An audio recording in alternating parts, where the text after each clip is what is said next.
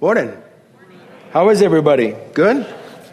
It's kind of one of those cloudy days that make you a little cloudy in your head. No? Yes? Or your coffee worked? Talk to me. Where are we? Well, we've been on this journey where we've been asking the question, what does it look like if we were to live God's love out loud in all these various scenarios or settings that we experience in life? So we've talked about work, and Sharon talked about friends, and last week Mike talked about enemies. How many were here for that when Mike talked? It's a very good message, wasn't it? Very apropos. Mike told me that he is going to be listening in on this series. He said, so make sure that we say hi to Mike. So on the count of three, I want everyone to say hi, Mike. 1, 2, 3. Hi, Mike. There you go, Mr. Bradley. He's always listening in, that guy. But you know, when you think about it, if we really have connected with this extravagant, eternal, everlasting, unstoppable love, something should happen, right? Something should be different. Something should change. And today what we're going to be talking about is, what does it look like in marriage? This little light of ours. And, you know, some of you here this morning are married, some are not, some are about to be married. But I think what we talk about today is you can appropriate in any setting. But we're really going to be talking about this idea of marriage, because I don't know if there's any grander stage for love to be displayed. For example, consider these people. Look at this couple. Do they not look happy? Meet John and Ann Batar. John is 102 years old. Get this, he still drives. And he doesn't live in Minnesota, so we're good. He says, I still drive, though not quite as fast as the day we got married. His wife, Ann, is a young 98 years old. And they have been married almost 84 years. 84 years. And so when you see a couple like that, you go, oh, and look at them. They just look so fun. And so, of course, when you sit with a couple like that, you say, well, what advice would you give us? And this is what they say. First of all, it's interesting. These couples, and if you go to Wikipedia and you look, there's a list of living couples who have been married for at least 70 years. And there's a remarkable number of people. And then there's a list of, you know, globally who's there. But so the people that have been interviewed, I've kind of did a search once I got going. And it's always interesting. You know, the older and wiser you get, the less you say. Is this not true, people? So people, they're expecting them to kind of go on for 4 hours about the secrets to a happy, long-term marriage. And they say very little, but what they say is important. John and Ann say, don't hold a grudge, forgive each other. Don't hold a grudge, forgive each other. But then we go, well, yes, because we hear the innate goodness of that. And we go, but how? How do we do that? How do we really live a life where we don't hold grudges and we really freely forgive each other? Now, here's the world record holders right now. This is Karam and Katari Chan. They're in England. He is 109. And she is 102, and they've been married almost 90 years. What? I don't know. So anyhow, they say, what was interesting is she had to flee. She was promised, she was pledged to a guy 20 years older than her, when she was just coming into her teen years. And so they ran away and got married. So they're an adventurous couple. And here's what they say. When they say, what's your secret? She says, we know that we're blessed.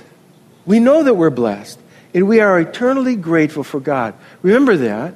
Blessing and gratitude. And they're certainly living their love out loud. Because when you see couples like this, you go, well, it's love. It's real love. I remember when Betsy and I were in Northfield, Minnesota, and we were getting ready to get married. And it was really interesting. We got our rings. You know, I was just studying for ministry and didn't even have 2 nickels to rub together. And so we were just praying our way through wedding preparation.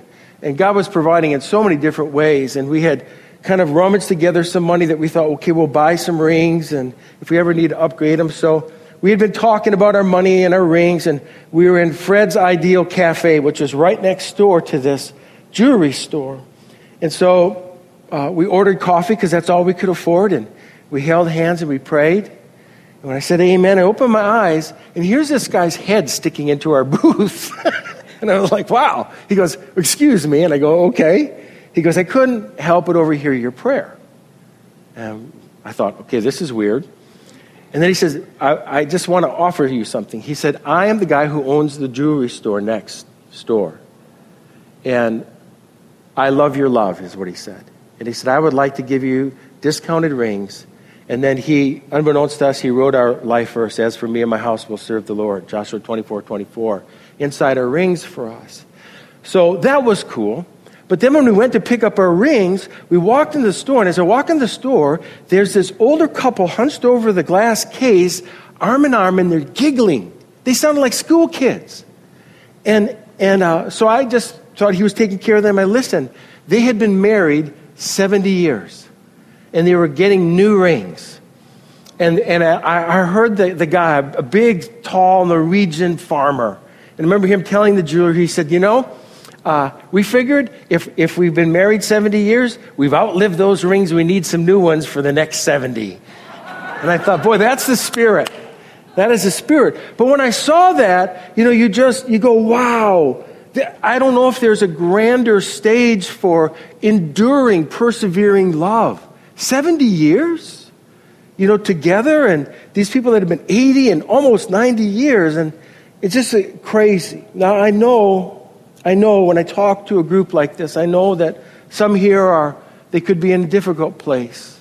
My heart goes out to you. You could be in a place where, the marriage fell apart, and I understand and appreciate this is a no shame zone here. And as we talk about this, part of when you feel the heartache after something like that, you're acknowledging the eternal goodness surrounding marriage. And you feel lost, and you should. It's a terrible, hard loss. But I want you to know my heart is with you, and this is a shame-free zone. So I want us to really think about today. And the danger for me is I've spent 3 decades studying love and attachment and marriage. And so when something like this comes together, I just have myriads of stuff to cut through. And so I was praying on my bike ride yesterday. I said, Lord, help me to say what would be helpful. Because I don't really know. And the Lord has given me 4 things I feel like we should talk about today and offer you. And the first one is this, and it's going to sound rather trite. God wants to bless your marriage. He wants to bless your marriage. He's in it to bless you. And you go, yeah, I understand that, Mark. And we race past it. But I don't think we understand what he means when he says, I want to bless you and your marriage. You see, at the start of all things, he brings them together and he says, God bless them. And he said, be fruitful. And he goes on to talk about their call. But what does it mean when God blesses you? It means literally that he is putting his spiritual hand on you. It's an impartation. It means to say in the covenant, all that I am, all that I have is yours. And in this marriage, I want to pour in and pour out whatever you need. You can bring that need up to the storehouses of heaven, and it's yours. It's yea and amen. In my name, it's yours. I want to give you whatever you need, whenever you need. That's the blessing. You don't want to race past that, do you? I remember my Grandpa Harry, who was a crazy guy. He used to come racing across, and he used to do crazy things. He had a little VW bug, and we lived in a court, so there was, of course, the court partition, and Grandpa Harry was crazy because he'd ride up there, and he'd put his 2 wheels on the court, and then he'd kind of rock the car, so he'd be racing around for a little while on 2 wheels. Woo! He'd come out. He's a crazy guy, a wild grandpa. I don't know why my mom even let us get in the car with this guy. Except maybe she's thinking, maybe he'll take him away. But anyhow, he used to take us to a department store, and there weren't all these department stores, but he'd take us to this big department store. And then you know what it's like when you're a little kid, that you're like looking up at these aisles, and it seems like endless toys. And then he would say, pick whatever you want. And you're like, wow. And immediately my sister Lisa would start to lobby about, can we pick two? And then, But what God is saying is, come into my storehouse. Look at this incredible, eternal, everlasting array. All of that is yours. It's yours. I want to bless you. And so when you think about how creation rolls since God started it, I mean, we're kind of dealing with this right now. The seasons are changing, aren't they, people? Yeah. Moment of silence. We're going from summer into fall and then into eternal winter. And we know it. But what causes that flow? Why does it work that way? It's because the everlasting has put this cycle, and it sustains the life and the trajectory of his creation. And in the same way, he wants to sustain the trajectory and the creation of your marriage. He wants to bless it. It's like money in the bank. You have to draw on it. So, the first thing is, God wants to bless. So, here's the second thing. So invite him in. Open wide the door. This is why there's billboards that have this up. Love the wedding. How about inviting me into the marriage? Now, we want to think about this. This is really important. What does it look like to really invite God into our marriage? I have so many people that I've met over all the years, and they're thinking that because I'm a Christian and she's a Christian, that it's going to work. It's a Christian thing. But there needs to be an active, daily invitation. So, one way that we activate this is by praying together. In 1993, the Gallup poll revealed that among married couples who attend church together, the divorce rate happened to be the same as people outside the church, 1 out of 2. That was really bad news for us. I remember when that came out. And then it goes on to say, however, among married couples who pray together, the divorce rate is 1 out of 1,153. Much better odds. Much better odds. 1 out of 1,153. Leave it to the Gallup poll to get it right down to the number. And here's the deal. And this is, again, you guys, when you hear this, this is not to shame you. It's to invite you. It's not to shame you. But praying together enlists the power. It opens up the understanding that we really are being blessed by God. So when Betsy and I got married, we had a couple, Ned and Sue Berube, who began to mentor us. And I just knew, with the family that I came from, I needed help. And I would look for anyone that looked like they had a good marriage. And I would say, would you meet with me for coffee? And I would ask all kinds of questions. And Ned took me under his wing. And this is how Ned taught us to pray as a couple. And I offer this to you. He says, here's what Sue and I do. Tonight, for example, Sue will bring 3 things that she's going to pray for. And she will introduce them one at a time. And she'll wait when she's done it if I want to add my prayer to it. And then the next night, I bring 3 things. And back and forth. And so for 33 years, Betsy and I have done that. Now, I'm a little concerned for Betsy because she seems to be losing some of her mental capacity and she can't count to 3 anymore. She goes 13, 14, 15. And I start to mimic. I'm so spiritual in those moments. But you see, this is what we've noticed over the years, is that, number one, we've had the joy of seeing our prayers answered. And when you have 5 kids, you have a lot of prayers, right? Can I get an amen? We still have a lot of prayers. and the other thing is, you get to hear the other person's heart in the presence of the Lord, which is really helpful. And there's so many times where I go away and I go, oh, I didn't realize she was concerned about that, or she was carrying that, or she was wondering about that.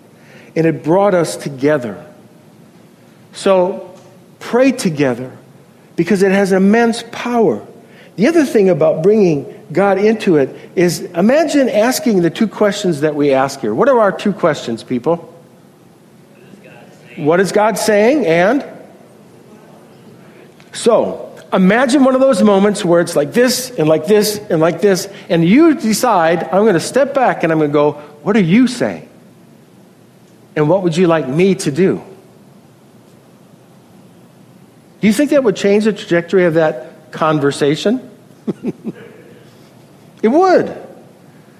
Is God there? Yes. Are we aware He's there? Not always.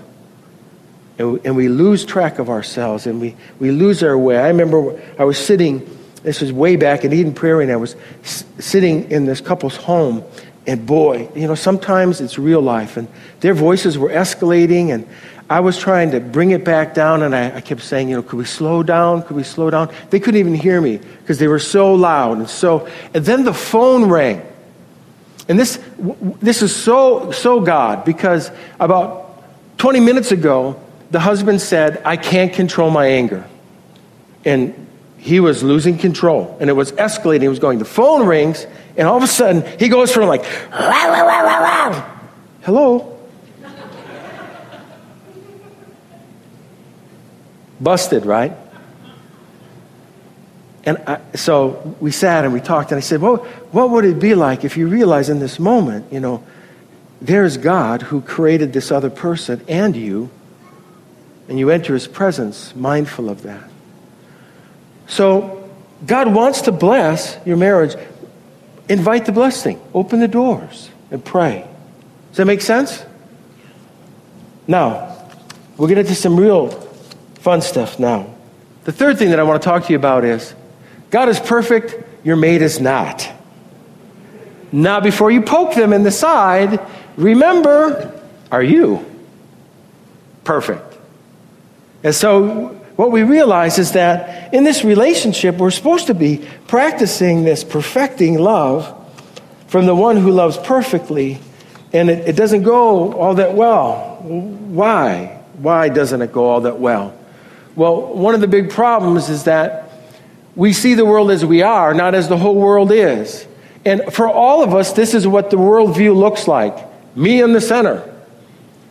When life is rolling according to Mark Spencer, it is a great world. It is heaven on earth. It's the way life should be, because it's happening all according to Mark. And I love it. But how often does that happen? Especially in marriage, right? And what's interesting to me is that one of the biggest areas of relational study right now is attraction. What on earth made Betsy marry Mark? How could she be attracted to this guy? Certainly wasn't my hairdo. So one of the things that they've noticed is opposites really do attract. And it's like inside of us, what we're doing is we're surfing through the world and we're looking for people that we have an attraction to initially. They intrigue us. And then there's something about how they are that we need that. And so oftentimes what happens is a spender marries a saver. A racer marries a pacer. A mourning dove marries a night owl. And so these opposites attract. And so I just was talking to a young couple who had been married now about a year and a half. And I did their pre-marriage, did their service. We were talking about it. And initially when we were talking, they were talking about these oppositional gifts. And he was saying, I like it. I like how she organizes our time. I like how she helps me get organized.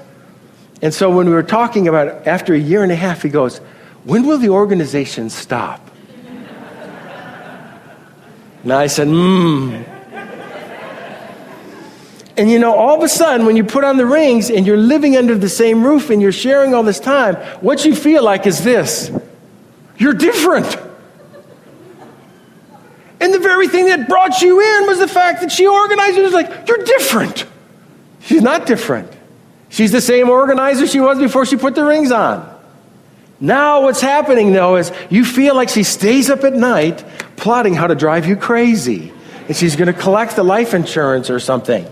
And so when we hit this, this is what it looks like. Initially, the attractions is like, oh, I love when you organize me, baby, And then, stop organizing me. I can do this too. You stay over there and I'll stay over there. You see, the oppositional gifts, they're to work like our body works. Yeah, see, there's an amen. So stand up. Go ahead and stand up.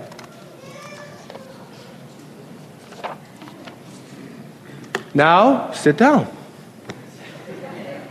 You feel like you're in one of those churches. One more time, stand up. It's good. And sit down. Now, the only reason you can do that is because your muscles will work in opposition.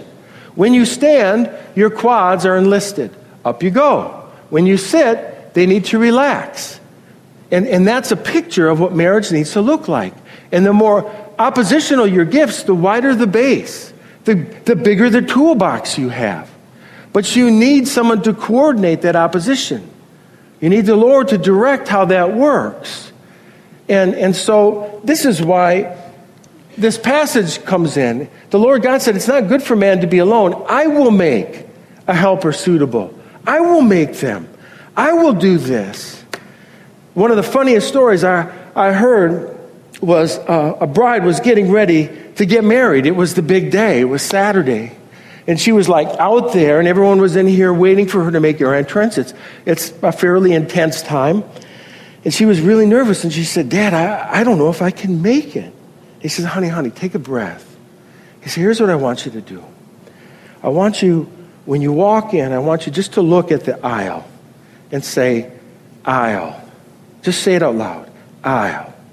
And then as you near coming around to make it down the center aisle, just think about the change. So aisle change.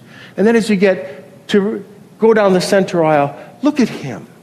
And so as she made her way in, what the congregation heard her say is, I'll change him. I'll change him. And so oftentimes in a relationship, knowingly or unknowingly, that's kind of what our quest is. I'm going to make them into my image. And I'm so glad that Betsy is different. I'd have had a heart attack a long time ago if I did not marry such an oppositional person that really helped me pace. And this idea of I will make is important. As much as God loves you and created you, He loved and created your spouse. Everyone in the room is loved and created, and they bring something. And so this idea of I will make is important. We need to rest and trust the Lord in that. So, Allender and Longman, two authors that write about marriage, said this: marriage requires a radical commitment to love our spouses as they are, while longing for them to become what they are not yet. You see, all the great passages about marriage in the New Testament begin with submit out of reverence to Christ. Submit to Christ.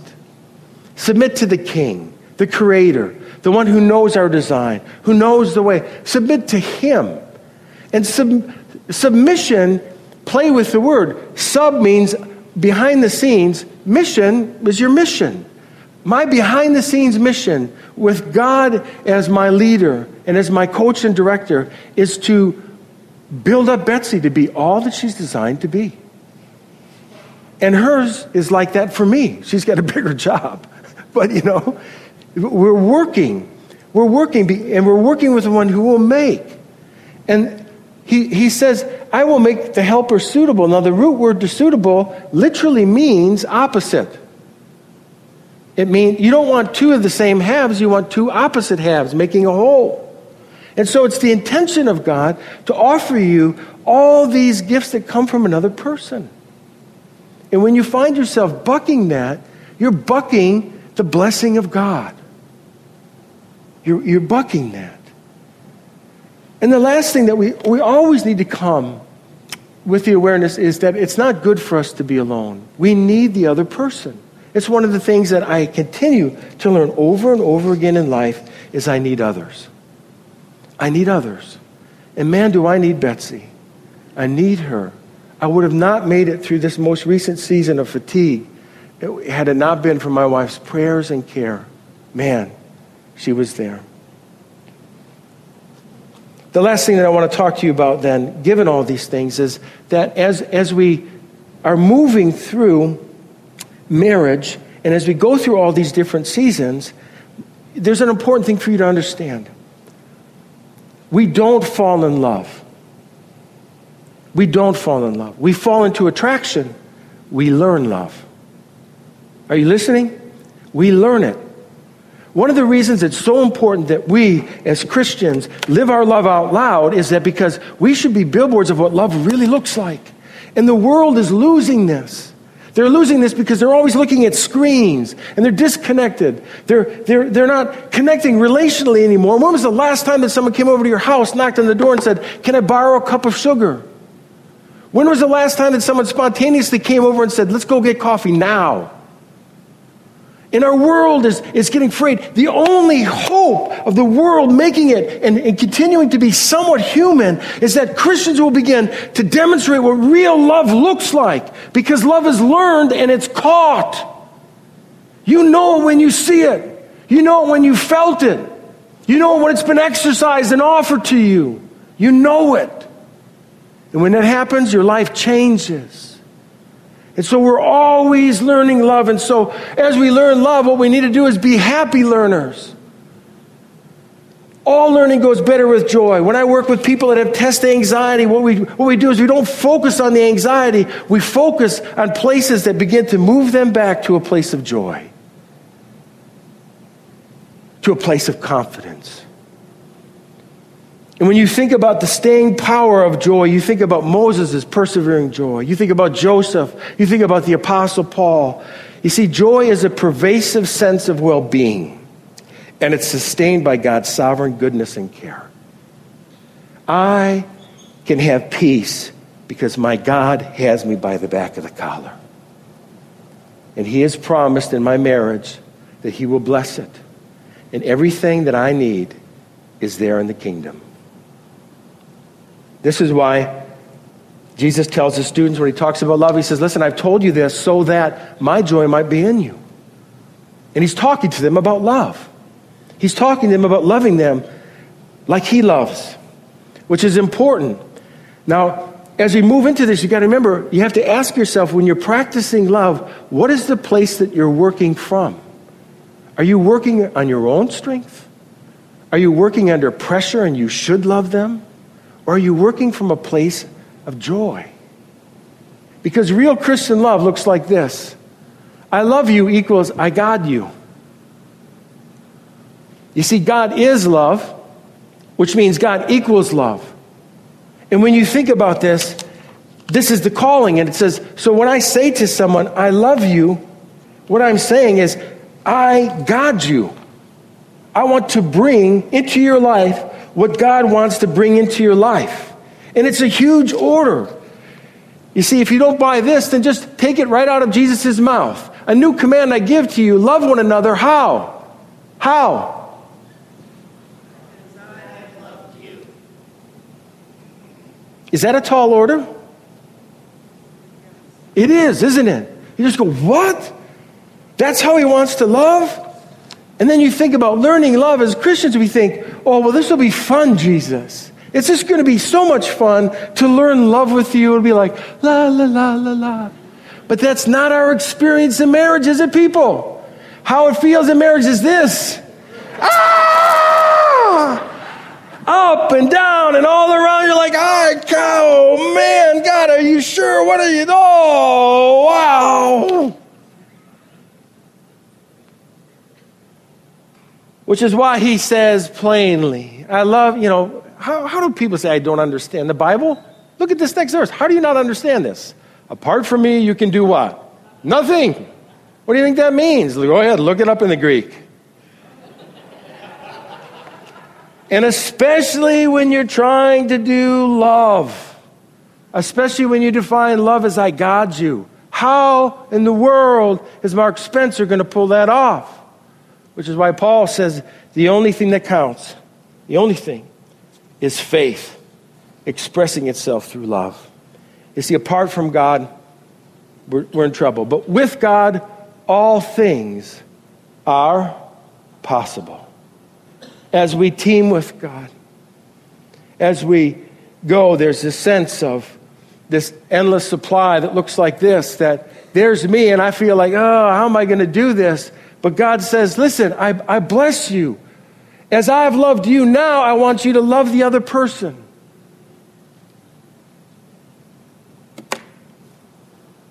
Got married in 1982. I had been a Christian it was less than 2 years. My family thought that I had joined a cult. They said, I can't believe you're getting married. They couldn't track with it. The changes were too much. And I get it. Now as a parent, I kind of get it. It must have been really scary for them. So here's the deal.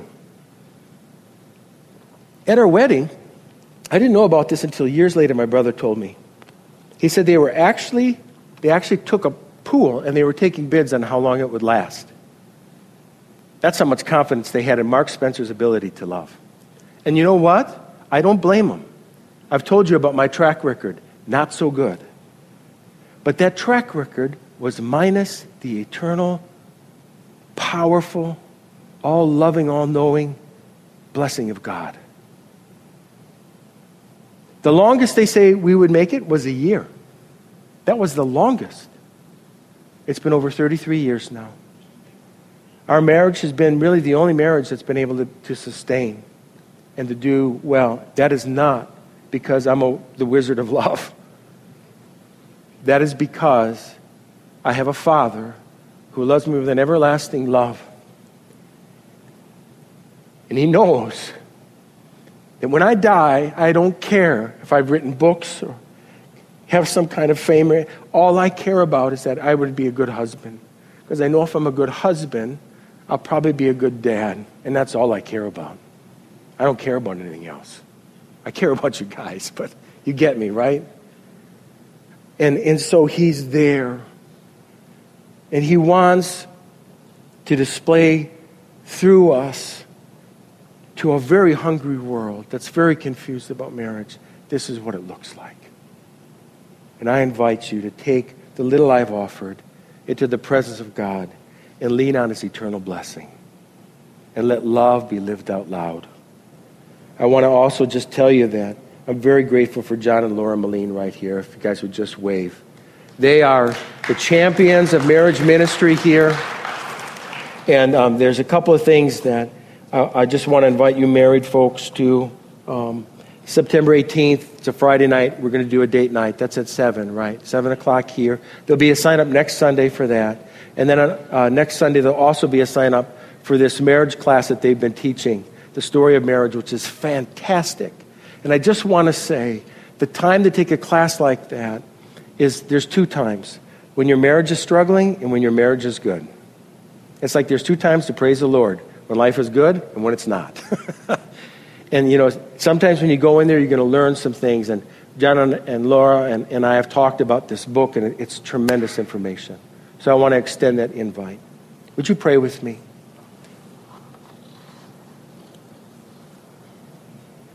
This is always a sensitive subject, and we're about ready to take our offering. And I just encourage you to offer up what's floating in your heart. I really meant it. Some of you have, maybe you're in a struggle right now, and some of you are in a hard spot. This is a good time to invite God in, to pray. Some of you have pain in your past, and same thing. He loves you. He loves you. He loves you. So, Lord, right now in this moment, would you come? Well, you're already here, but I guess we're really transferring our fullest attention to you. Thank you for loving us. And would you continue to help us to live our love out loud in marriage, in our families, in our friendships, in our workplaces. Thank you that your love is up to the task. And when we face the challenge, you are there to give us what we need. In Jesus' mighty name, amen.